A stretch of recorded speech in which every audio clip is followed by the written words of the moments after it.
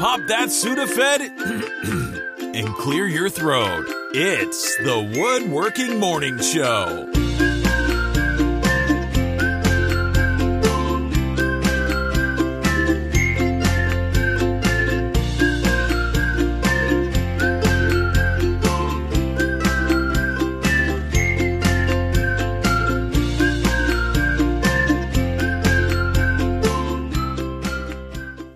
Yeah, baby, yeah!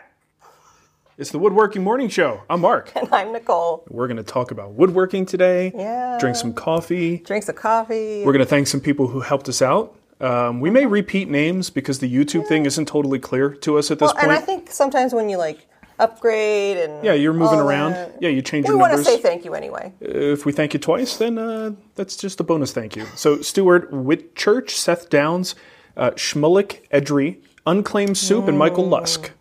I know both of those last names. Yes. Last names. Last people. Last peoples. So good morning, everyone. Good morning. How was your week? I'm not even in the chat room yet.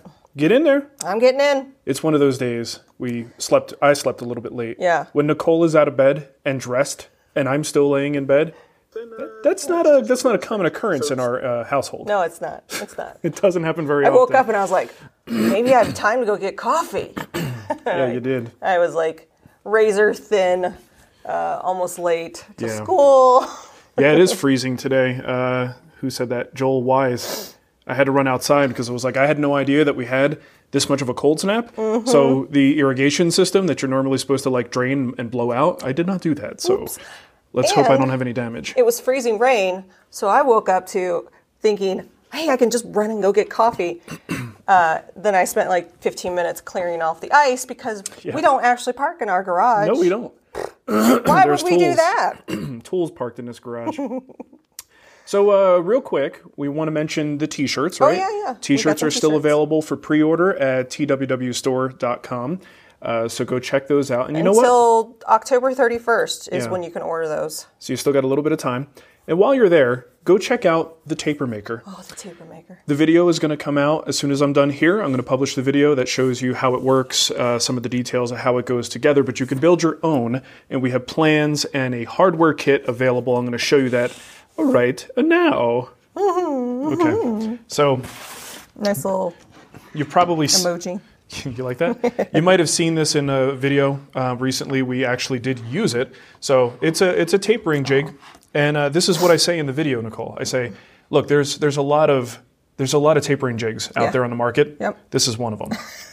Okay. There you go. So this was designed mostly, I'll say co-designed, and that's being generous to myself.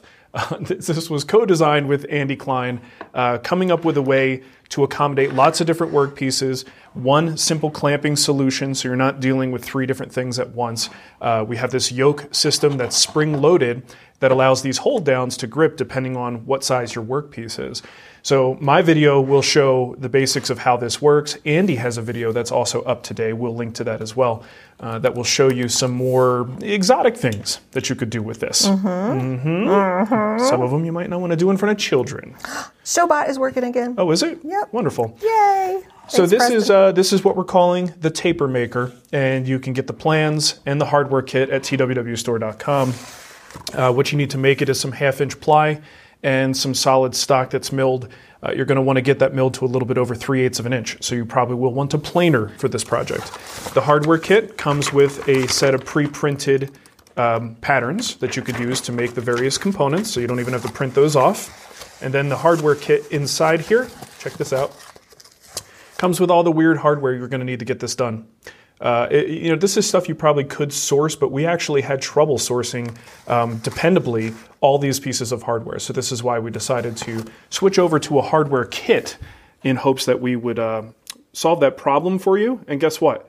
The whole thing, I think, is pretty flippin' cheap. The whole thing is $30. Nice. All right, so when you get that, you'll get all the digital plans, you'll get the hardware kit shipped to you, and you'll get access to it's about a 20-minute assembly video showing how to do this construction, as well as a step-by-step, every step of the process that coincides perfectly with that video. So you get a little bit of extra content with that. I so badly, whenever you say step-by-step, want to sing the New Kids on the Block song. Step by step. And I go oh, baby. Yeah, so that's the taper maker. Go check it out, twwstore.com. You want to do some questions? Yeah, I have lots and lots and lots of questions. Oh, do you? I have a few. And if you're in the Patreon. chat room, you can throw a question in, and I will grab it and put it to the side and ask throughout the show. And in fact, Joseph Mensch just did a super chat. Oh, Joseph, and thank said, you. Just a shout out to the Guild Facebook group. It's a gem. Yes, it is. Joseph, you're a gem. Indeed. And yes, Joseph is a gem. He is a Quite gem. the gem. Yeah, that Facebook group is pretty awesome. Adrian wants the link to the jig. I just said that. twwstore.com. It'll actually be, I think, on the top left of the page. It's the first entry on the store page. Hey, we had an anniversary. We've been married for 17 years. Does it feel like Feels a day, like 30. day over 30, Nicole? Yeah, there you go. I'm surprised you didn't share my anniversary gift with everyone.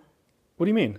Like, it was really funny. Oh, look, I was going to save this for the after show. Oh, okay. But I don't know if people, do you guys want to see a 2-minute Seinfeld reference? We'll do it in the after show. Would that make you happy? It needs to be woodworking. That's the I'm sorry. thing, I didn't realize you were saving it. You ruined my surprise, Oh, but yeah, that's yeah, yeah. fine. We'll do it in the after show. I have it ready. All right. We'll get to woodworking. Well, here's the problem is a lot of people are going to be like, yeah, I want to see it. Jay Peterman. Okay. Mike Danino says, sorry, never Facebooker here. Yeah, That's there's fine. a lot of people, but I mean, I get it. I totally understand. Facebook sucks. But in the case of the Facebook group, it's kind of, I hate to say it and put it in these terms, it's your loss. You can make an anonymous account and still participate in that group, which is what a lot of people choose to do because no one likes Facebook, yeah, right? I don't know. But the group is well worth it if you can find your way to anonymizing your presence there. It's like you would sign up for a forum, kind of. Yeah. But only do that one thing. Yeah. Okay. All right. Ask a question. Yoso. Yoso. Yes. Hold on. Okay, What are Yoso you says, doing? how parallel are your miter station T-tracks on the fence of the saw, the miter saw? I'm guessing that they are not. Then the measuring tape measurements might not be accurate, but not sure how much that would affect things. Well, in reality, I don't use them. I bought the T-tracks that have the measuring tape there, and I did that because I know other people are probably going to want some kind of measuring tape. I just don't use them. Anytime, things, and especially on that side of my shop, things move. And I don't mean just like, ghosts. I mean my floor, the ground moves. So I'm often re-leveling my cabinets and making sure that my saw table is even with the, or close to even with the tabletops. So I don't count on those number strips doing anything for me. So it's not a factor for me. I do think if you are really getting picky about it and you want those to be super accurate, you probably do want to maintain some level of parallelism to a degree. But in the end, that type of setup is tough to keep accurate. So I think most of the time, you really just want to count on those numbers being roughly, where they're supposed to be. And then if you really need something to be perfect, you're probably going to want to grab that tape measure and line everything up. Let's see. I just want to make sure we don't annoy anyone by mentioning the Seinfeld thing and then not playing it. Well, You dig? Craig just gave us a super chat and said he wants to see the gift. Okay. Well, here it is. Guys, I'm sorry if you don't like Seinfeld. It's long because it's like a build-up to a fun joke, and it involves Jay Peterman from the Seinfeld series. Was this from a service called Cameo? Yeah. All right. Here we go. I didn't realize you were doing this. Hello there, Mark. J. Peterman here. Nicole asked me to help celebrate now 17 years of marriage, and I would understand that to be 17 consecutive years of marriage.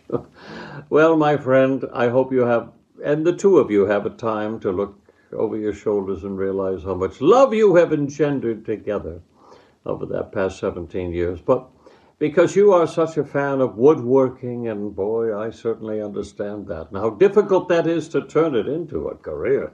Oh, my friend, I know that well because I just returned from Papua New Guinea there with the little naked natives of Bantu Besh. Oh, yes.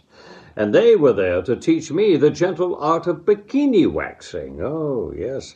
Fulfilling a dream that my father once had for me. He said, Peterman, always have something you can do with your hands and your heart. And in addition to that, they also presented me with the possibilities of negotiating a small poison dart through a bamboo tube because they are gifted at the art of the blowgun.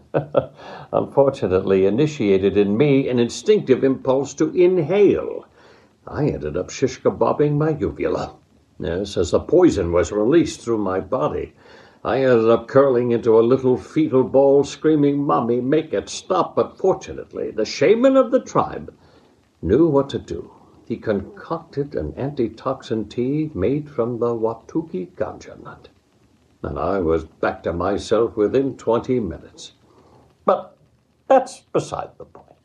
I hope you have a wonderful time. God bless you on this anniversary. Look over your shoulder. See the example that you've become for all the people that you love. God bless you both. Farewell, and in the words of J. Peterman, fare forward. So yeah, that was awesome. I ended up shiskabobbing my uvula. That guy is fantastic. I've seen some of those where they just phone it in, like the Snoop Dogg ones. Oh my God, that's $1,000 just for Snoop Dogg to be like, "What's up?" He says like a sentence. This guy had a script. Like, it was fantastic. Yes. So thank you, John O'Hurley. Is O'Hurley? I think so. Yeah. And thank you, Nicole, for my wonderful anniversary gift. And I hope you enjoyed my reciprocation of the anniversary gift being a sandwich. I loved it. A delicious sandwich from Einstein Bagels. I was like, yay. And flowers. You got me flowers. I did. I got you flowers and a card and coffee and your favorite sandwich. Nice. Yeah, so the show title, obviously, is going to be Shiskabobbing My Uvula. Okay, let's do some woodworking, shall we? That's awesome. Okay. Ryan Murray has a walnut tree, says it's drying flat in a slab in a barn, in slab form in a barn. When they're dry enough to use, I plan on bringing some home for lumber. Do I need to keep them perfectly flat? I don't have a space in my small dwelling to lay them on stickers. All my lumber is stored vertically. How much warping do you think might happen if I store them upright? I've never used air-dried lumber, roughly 6/4, 15 to 20 inches by 100 to 110 inches. Shop is unfinished basement, so it's mostly climate controlled. Well, I store all of my solid lumber vertically. I don't really think it's that big of a deal. If you have a lot of, it's mostly vertical, right? So you're just going to tilt it a little bit so it stands up safely, and you have multiple boards in line. It's really just not that much of an issue for me. Even with air-dried lumber, I don't see that being a problem. If it's dried and you're confident it's near working, moisture content, I have no problem storing them that way. And you're also talking about boards that are really long. You've got big, good-sized boards there. If there is, let's say, hypothetically, there actually is some bowing that occurs, it will be minor. And minor enough that on a 100-inch or 110-inch long board, when you start cutting that up for project parts, it's insignificant, the amount of movement that you might see there. So for me personally, I would absolutely stack those suckers vertically once they're dried. I don't see any problems with that. Just my opinion. You might find differing opinions on that, but I'm okay with it. All right, got a super chat here from Tom Lesurf. Speaking of anniversaries, my wife Stephanie and I are celebrating our 11th on Vancouver Island. Wow. At the Kingfisher Resort, and she's loving enough to let me watch you guys this morning. Oh, that's I'll let so her nice. know I love her. Aw, Tom. Well, congratulations to you. Happy anniversary, Tom and you Stephanie. crazy kids. Lucas says, I'm lucky enough to be building a decent-sized shop right now, and I have space for a room dedicated for spraying. Lucky you. Maybe with your refinishing experience and all the wonderful knowledge you possess, do you have recommendations for exhausting? Probably nothing like a professional setup might have, but maybe a step up from the box fan and a window. Biggest concern is the space will be heated, possibly even conditioned, so a large exhaust fan seems costly to run. Any thoughts? Well, I don't really know what else you could do. When it comes to a dedicated spray room, you need two things. You need air to go out and air to come in, clean air to come in. Usually that clean air comes from somewhere else in the space. And if it's a enclosed building, then it's coming from the rest of the building. And then wherever you have air infiltration from doorways and things like that, that's where the clean air is coming from. So this is just the problem that you run into. In my shop in Arizona, I did put an exhaust fan in there. And yeah, it pulls the cool air out. And then I had to replace that cool air. So you would, it's one of those things where you try to keep it to an absolute minimum. But that is what you need to do. Unless you find some other way to draw in, like isolate the spray booth area, the spray room, isolate that from the rest of the building, and then have some kind of clean air intake coming in specifically just for that room. That gets a little bit more complex in the construction. but you need fresh air. So, it's either going to come from the conditioned air or it's got to come from outside. And definitely get yourself an explosion-proof fan, assuming you're going to be doing all kinds of different finishes. You get a good quality fan, put some filter medium in front of it, and that's actually good enough, I think, for the average single-person shop. Big-time spray booths are a whole thing. It's a wall of filter medium and a big fan, right? There's a lot to it. But I think you can get away with a lot less, but still invest in a good quality exhaust fan that is explosion-proof so you don't have any issues there. Explosion? Yeah. Explosion. Hey, I got 2 router questions. This one's from John. I never pronounce names right, so I'm sorry, John. I'm just going to call you John D. He just got a new router table and a lift. Are the circle inserts of different sizes a necessity? What is the purpose of those inserts? Well, they close up the gap. So when you're doing work pieces and you've got a big gap between your bit and the outside of that ring, that's an opportunity for your workpiece to kind of dip down and catch. So you will find at some point, you'll be running a piece across and just maybe the piece has a little bow in it. It's going to catch on the other end, and now in the middle of routing, you're stuck.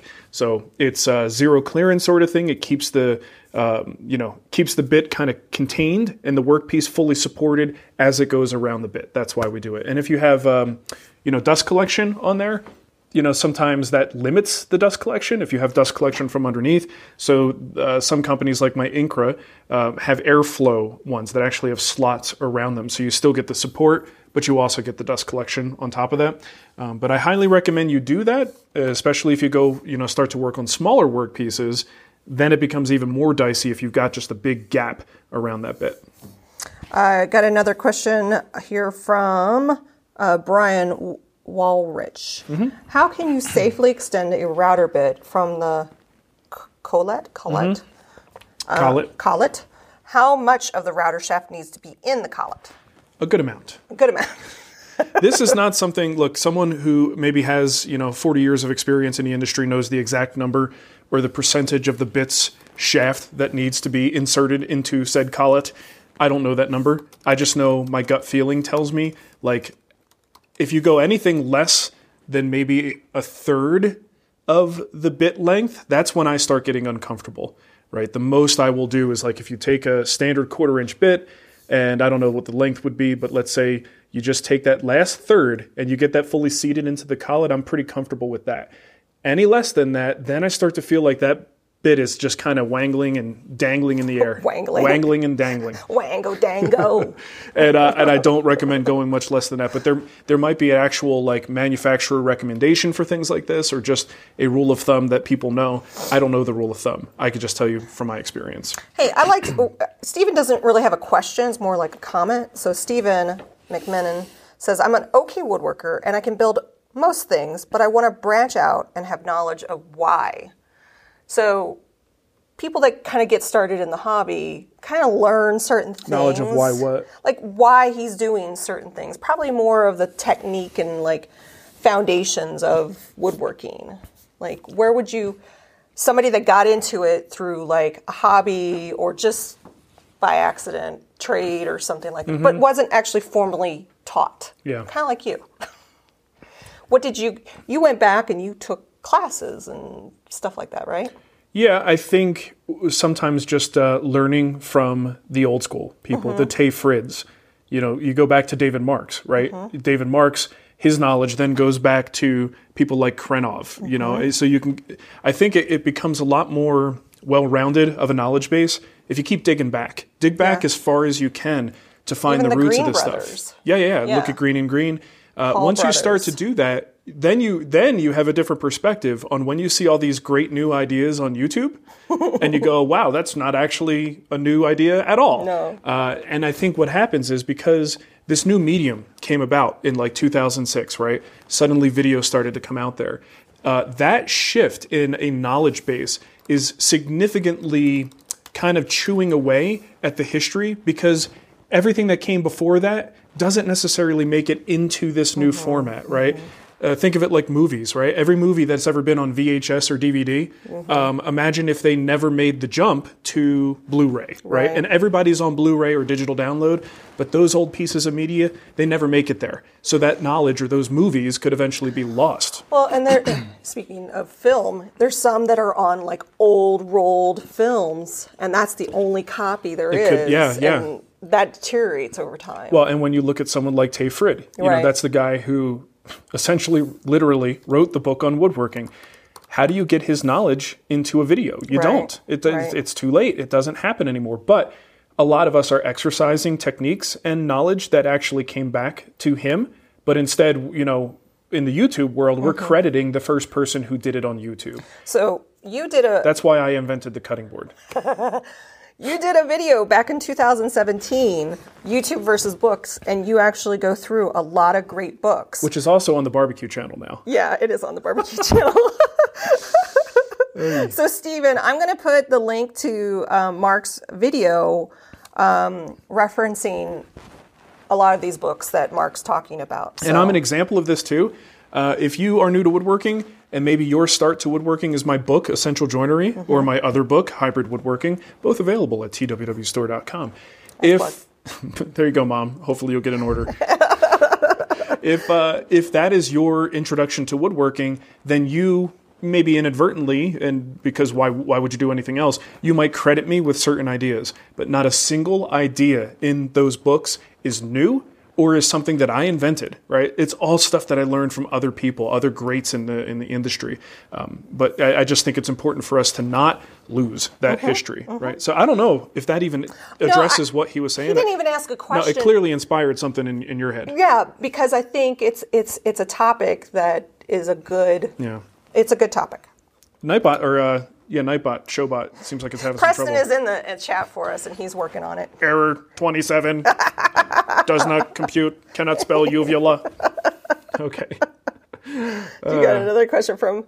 I got one from Kim here. Kim Erickson says, random question from Down Under. Do you think Tasmanian blackwood has similar qualities to walnut? Struggling with timber selection as your normal is really exotic down here. Cheers. I've never used it, Kim, but I looked it up, and that looks like some good stuff. I'd love to get me some Tasmanian blackwood in my hands. So I don't know anything about it, but I know it is a beautiful wood. It certainly doesn't look like walnut. I mean, it's brownish, but I think there's a lot of variation from what I've seen from board to board, and you're going to get a lot of reds and browns and blacks and beautiful highlights. So whether it's going to work the same, I don't know at all. But if you can get your hands on it, it looks like a good wood to use. It looks absolutely beautiful. Tony Tang. I have to glue up 2 3/4-inch pieces of stock made of beech to make a leg where the end grain is visible at the top. Have any suggestions for making the end grain look like it's not laminated? Yeah, I've done this in a couple of videos, and it's probably hidden within a project. So I don't know even which ones to recommend. They might be guild videos, but this is something that's better to, easier to show than to explain. But it's a matter of aligning the grain, right? So you have the outside faces that you need to be concerned about, and then that end grain. And it sounds like you might be a little bit more concerned about the end grain. So look at the end grain. A lot of times there are ways that you could take those 2 boards, shift them around, flip them, move them around so that the grain looks like it's continuous straight through that joint. Ignore the glue line and try to imagine the grain running through it. So this can be kind of tricky if the pieces just are you got them from a bunch of different boards, the grain's all different directions. You just do the best you can. But if you can get the grain to align really nicely, it can sometimes, really well disguise that glue joint. It's never going to be perfect, but you can stack the cards in your favor. I got a nice super chat here from Chet Klaus. He said, happy anniversary. Your great relationship is the best gift you can give your kids. Aww. That's true. That is true. You're modeling behavior for them, right? Uh-oh. I'm kidding. Shouldn't have said that F word this morning. Okay. Matthew Lee. Man, we got a lot of Australians. Yeah, we do. In the house today. Matthew Lee says... Australia in the house. He's from Perth, Western Australia. Man, we got to get to Australia one time. I really want to go there. I'm just... You know what's stopping me? There's nothing like a continent that just wants to kill you. That's what I always and say. that 24-hour flight. Like with a 24-hour flight and a bunch of creepy crawly and scary things that want you to die. That's Australia. Okay, my question is about when you go with quick and dirty instead of doing it properly. The context is finishing making a router table. The next step is making the fence. However, I'm having a lot of fun building a box right now. The router fence just got put aside for a bit. Unfortunately, I need that fence for a bit of trim for the box lid. I could clamp a straight edge or a straight piece of wood with a half hole in it as a temporary fence to get it done, but of course, that's just unnecessary work in the long run. Is there ever a time when you've gone with something that's good enough, even though it's not the right thing, for a reason that isn't cost or skill related? Yeah, I do this all the time. One area I would say that I do this is sacrificial fences or tall fences, things that I know I should do to make a cut a little more supported or make the cut result a little bit cleaner. So like a sacrificial fence on a miter gauge. Well, the best way to do it, if you have something like the Incra setup I have, is to drill the holes in the right place and get the hardware in there. Then you could slide it in and everything is great. But sometimes you don't feel like doing that work, right? So you just double stick tape a fence on there and call it done. So yeah, I do this all the time. The other thing is with jigs. A lot of times I don't have jigs that I use or reuse. Let's put it that way. So the tapering jig is a good example. Until this guy, every time, excuse me, Nicole. Every time, not Matt Corona. His plate in his hair. Yeah. Every time I make tapers, I just get a piece of plywood. I, will tack down a couple of pieces as stops, just kind of make it for that project and throw it away when it's done. And I do that partially for content reasons because I want to make sure that people who don't have a fancy jig are able to make that cut. Now, this is going to put me in a hot spot now because I do have this jig and I'm going to use it. But that's the reason why a lot of times I will do just a makeshift, quick DIY sort of jig, get it done, and then throw it away when it's done. So, I got a question here from Jason Spenny.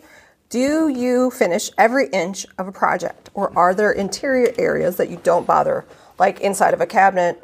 Does this answer change for shop projects versus nice furniture? Yeah, shop projects, I very rarely finish the interiors. No reason to. I don't feel motivated enough to do that. But I do finish the outsides. The regular furniture, yeah, everything gets touched with at least some finish. I typically don't finish the underside of a table as well. I mean, it still gets finish on it, but I may not put as many coats. Let's say if we're doing like a film finish, it doesn't need that many. As long as it's smooth and looks good and is protected, it's fine. Insides of cabinets, same thing. I don't really go nuts with it, but if it's a stain, I want that stain all throughout the interior. If it's just a clear coat, I want at least some finish that allows it to protect the surface and then allows me to smooth that surface. Because, I don't know, if you're making like let's say a big armoire and somebody's putting clothes inside on those shelves, and I just wouldn't ever want someone to put their hand in there and touch a back panel and be like, ooh, that's really, really rough. Yeah, why is that so rough? That's what Nicole would do. She'd be like, why is this so rough? And I'm like, you shouldn't be looking at that. Don't look at it. It's not rough. Don't touch it. It's only rough if you touch it. So I do like those to at least feel smooth, have at least one coat, if not a couple of coats, so that they're protected and smooth and looking good. So yes, I do that, but I do not finish to the full extent that I do on the exterior of a piece. Got a super chat here from T-Build. TT Build. TT Build. TT. Oh, look at that. Oh, a cute little kitty cat. I like a kitty cat with a saw. Haven't made it to live for a while. I was wondering if walnut furniture is safe for a pet. Google keeps giving me contradicting results and things about a pet eating walnut nuts. Well, unless your furniture for the pet is going to be made out of walnut nuts, I think you're fine. Yeah. Yeah, I don't think look into it. Well, he is looking into it. That's why he's asking us. No, I'm just saying I can't. This is one of those things just like walnut cutting boards. Right. A lot of times the allergen and the things that are dangerous in walnut are a product of the nuts, right? Not the Not wood. necessarily the lumber. That said, it's the CYA sort of thing that I don't feel comfortable just saying, oh, build it out of walnut, your pet is fine, and then you send me, your vet bill. What's the deal? What's the animal chewing up the bed for? I'll tell you what. As someone who's had animals that chew furniture, there's no way in hell I would build something for a dog that is actively chewing stuff. Yeah. You know what I mean? Like, I would wait until it gets out of the chew phase and then build something. Yeah. Because at this stage, 3 years old. Dougie's What do not they really make the chewing little? anything. What do they make the little baby teething rings out of? Pine, Maple. maple. Yeah, maple. There you go. Make your dog bite out of maple. So, but still though, I mean, I just don't think there's that much risk from the walnut, and I also don't think that they're going to ingest enough, but it's an animal, so who knows? I don't know what your situation Our dog is. ate drywall, like the middle of With the his bottom wall. He just created a hole in the middle of the wall. It wasn't like he started from the bottom and worked up. He just started in the middle. Well, and I know what people say about, like, you don't want to put walnut shavings, like the walnut dust, in gardens because it can kill plants. You don't want to put it in, like, animal bedding as loose shavings because that's supposed to be bad, like for horses and things like that. So, I mean, there could be something to it. I don't want to talk like I absolutely know what I'm talking about here. I want to make sure you understand that I clearly am just making shit up. I just said it S word. Sorry. If you have kids watching, my deepest apologies. Let's see. I got another question here. I would just make it out of maple. Okay. Like if you really need to make something, just make it out of maple and let them chew the crap out of it. I got another super chat here from Searcher. 61. What's the best way to store wood planes to avoid rust? Well, if they're made out of wood, they're not going to rust. Do you get it? Yeah. Okay. But the blade will. Nicole, don't ruin my joke. Well, there are different ways you could do this. You could store them in a cabinet with like a desiccant bag, those little bags of, schmutz pills that absorb the moisture. Okay, that's one way. If it's enclosed, it actually does a pretty good job. You should probably be coating your tools with a wax or an oil. There are oils like jojoba oil. That's like, I think it's Jojoba, jojoba oil. So a light coat of oil on the plain body, on the iron, that'll all kind of help resist rust. And I've never needed to do that. I always seem to live in very dry places, so a little coat of wax is about all I need on my tools. We've talked about T9 Bow Shield for metal surfaces. You can use that on, especially the surfaces that don't really even contact the wood, like the sides and parts of the interior here. You could certainly use that as a rust protectant, but most people, I think, who are doing a lot of hand tool work and happen to live in areas with higher humidity are using, just a little rag with some jojoba oil and things like that, just to keep that oil or keep the surface protected from the moisture. So I forgot to mention Woodworkers Fighting Cancer wrapped this week, and I've been trying to get it kind of sorted out. I haven't made my final tally because we still have to do our donation, but we hit our goal of $10,000. And I just wanted to say thank you to everybody that participated and sent in a desk. I'm in the process of counting all those and getting it all organized to publish it. So, in fact, we raised a total of $13,087. And again, that's not the final number. We still have our donation to make. Right. Cool. So that's great. The auctions were great. It was awesome. We do this every year, so if you missed it, we'll do it again next year. We typically do it September, October timeframe, depending on how crazy the year is. This was a crazy year. This year was a little disjointed, but we usually do it for a month, but and we also usually put it in a dedicated video. Which didn't happen this year. So it was a little different. I didn't want to skip it this year, but we were able to do it. So thank you to everybody that participated. Yeah, thank you. It was a great event. Hey, St. Jude. AJ Hearn has a question. Guild member discount for the Rubo build. Is it just from Benchcrafted? Or, so I guess he wants to buy it potentially from another vendor.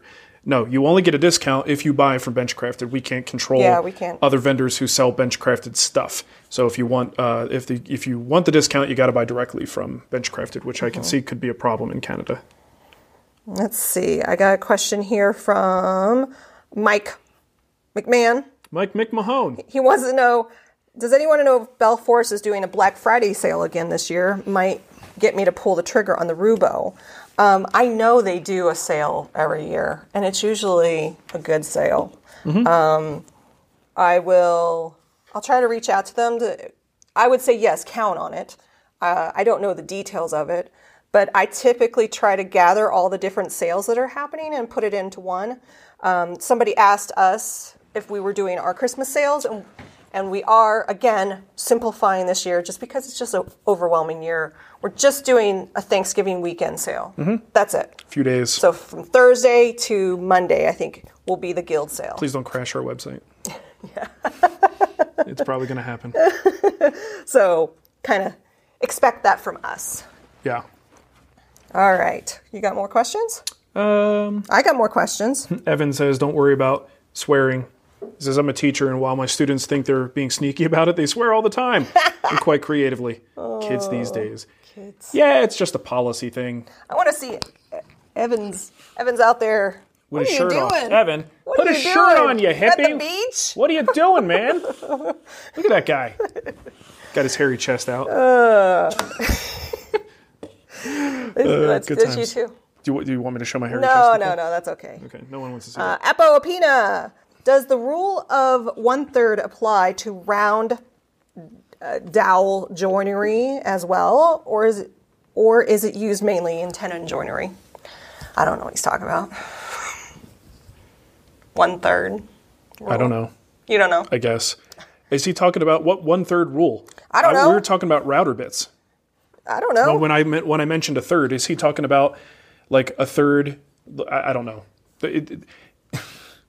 I need more context for this question. All right. Yeah. Apo, let us know in the chat. And also, if it is in reference to what I said about the router bit, this is what I'm talking about, where the information can be misconstrued. If he just took my router bit recommendation of 1/3 and now calls that the 1/3 rule, that's exactly what I don't want to happen, because that was not a rule. That was just a suggestion. A light suggestion. Yeah. I would say, you at least want, a third of a dowel to go into the joint, certainly. But there are cases where you may not be able to do that. It might be too thin of a workpiece that it's going into. So it's, going to be more, when we're talking about joinery, there's a lot more things to be concerned with than a simple third rule. He said a third rule. Yeah. 1/3 rule. Well, that I clarifies don't know what things. that is, of the thickness.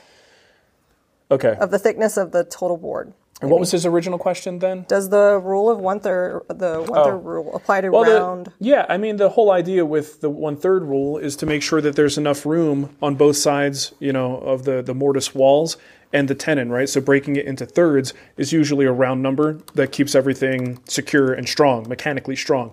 So if you are perforating that surface with dowels, you still want the diameter of that dowel to be about a third of the thickness of the workpiece. Any more than that, then you weaken the walls. Excuse me. It might be a little bit better with dowel joinery because you're probably going to have meat between each one of those holes. So maybe it's not as critical as on a tenon, but it's still just a good rule of thumb. Okay. Thank you for the clarification. Do you have any more Patreon stuff? Nope, I'm done.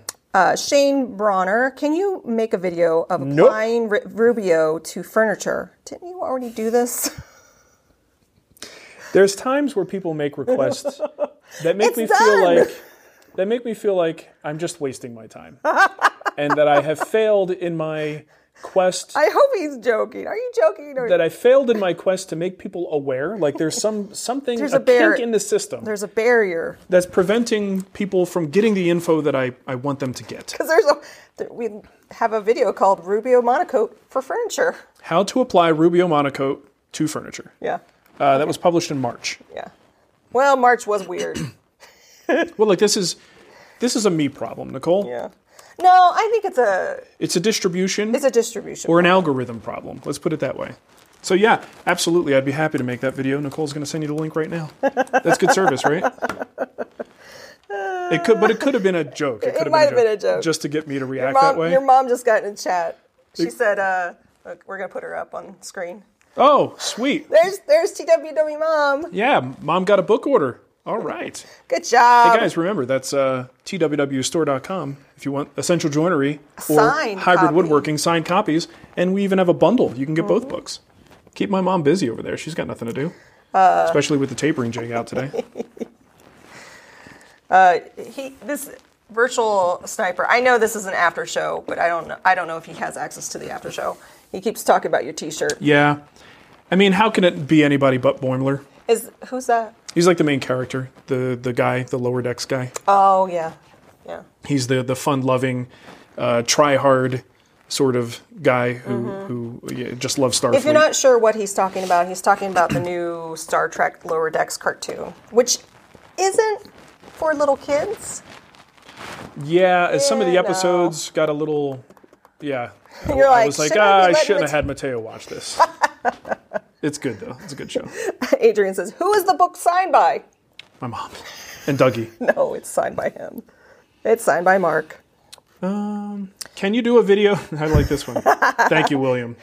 William says, can you do a video listing all the videos you've made? What is that? It's like I thought it was a fly. No, it looked like a bug, but it's little, a fuzz. It's a little piece of fuzz. Lighter than air fuzz. Got a question here from Paulo. He says, hi, a quick question and change of subject. What? You guys should do some type of live show.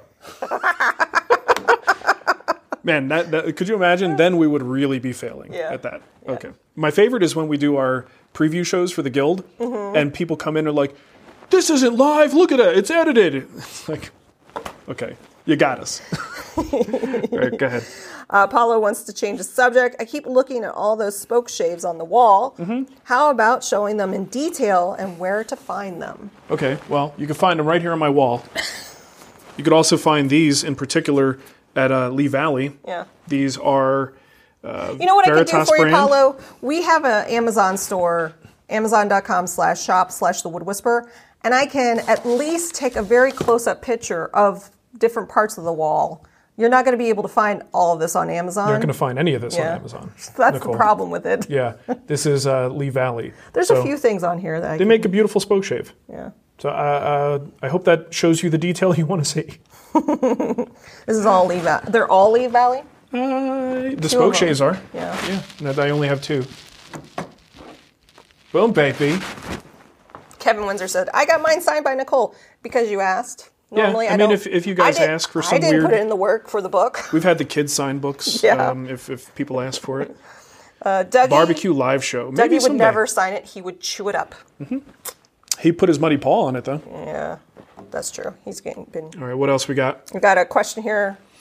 Oh, no, I think I've got all my questions. I think I got it. That's it. Are we good? I think so. You want to finish up? Is there anything? We could wrap up. Well, it's 1 minute early. Well, so. we were a little bit late. No, we're going. All right. All right. If there's... Tom wants to know when you're going to give guided tours of the shop. Never. You mean like in-person tours? I mean, we do a shop tour. We do the shop That's tour. about as guided as you're probably going to get. Uh-huh. So, are you going to do a new shop tour?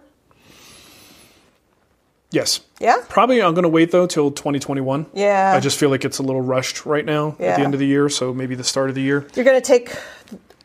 Are we going to take December off? Yes. So we're taking December off. So, yeah, I mean, we've only got, like 4 or 5 more shows before we take our break for December. So, that's coming up. Mental health break. Matthew Boss says, how do you protect your phone, camera, electronics in the shop? You don't. I don't. I do my best to keep dust out of the air. We vacuum periodically. We blow dust off of things. I usually use compressed air at the end of the day on my phone. Just give it a little blast. If you're like me and you replace your gear a little more frequently than the average person, by the time this thing gets packed with sawdust and becomes problematic, like my last phone, inside the selfie cam side, I had dust particles. And it was like, is it worth it to get that thing cracked open to clean it? Or should I just get the phone that's now... Didn't you try to do that and you broke the phone? I bricked my phone. And, because I found a YouTube video that showed me how to do it. It's clearly easy and something I could do. Yeah. And I had to get a new phone. Yeah. So, I don't really go through much effort to protect my electronics. Yeah, you do. Not really. Which is why I have to replace them. Hey, I just wanted to say thank you to Andrew Hume for signing up to be a new member. Hey, thank you, Andrew. There you go. Appreciate that. Thank you, Andrew. 360 shop last tour. question I'll take here from... you mentioned the floor moving. This is from Mark Hartel. The floor moving, any updates on fixing it? Well, there is no fixing. No, it's just kind of, you patched it, right? Yeah, I mean, in Denver, you can repair and you could, move the slabs and jack the slabs, or you can gut the whole thing and re-pour. It's a very difficult thing, especially in this area. There's certain areas our neighborhood specifically and areas around here where the movement is just so significant that you just kind of have to deal with it and keep repairing as you go, right? And I don't know what the ultimate solution is, and if there is one. I don't know what to do about it. So we've already had some slab jacking done. Yeah, Kevin Windsor has a good point. New people that join the guild aren't always aware of past content on the Wood Whisperer. I wonder if we could create something on the guild that says, here's a whole treasure trove of additional content. Yeah, but that seems backwards. But it's true. No, it's fine, but it also goes the other way. You know, I mean, most of the people who find us are finding us through the free side of things, and then if we do our job, eventually they'll find out about the guild and go there. But I don't know how how would you go to the guild and say, hey, everybody, we have a library on the free site? I could put it in as a newsletter blurb. You can only do so much. I just work here. You can only do so much to force people to find the content you put out there. Well, I'm not forcing. I'm just saying, hey, here's a light suggestion. Yeah. Okay. All right. Well, there you go. We're going to do our after show. Yeah, we're going to do an after show, but I want to say thank you to Preston, who was in the chat trying to get Showbot, which is how we kind of gather ideas for show titles. Yeah. Every time I finish the show, I'm like, you have an idea for a title? I don't. Okay, something with poop. And that's how it happens. So yeah, thank you, Preston. Okay, thanks everybody for watching. We're going to go do the after show. If you are a YouTube member at that $5 level or a Patreon member at the $5-ish level, you'll have a link that you can go to. Nicole usually puts that link where? In the community tab on YouTube, and it's just a post in Patreon. Okay, and that's our after show. We kind of go off topic and talk about all kinds of stuff. All right, what are we going to talk about today? I do not know. You used your good stuff. I used my video. You made me use that. So have a great weekend, everybody, and we will see you later. Bye. Bye-bye.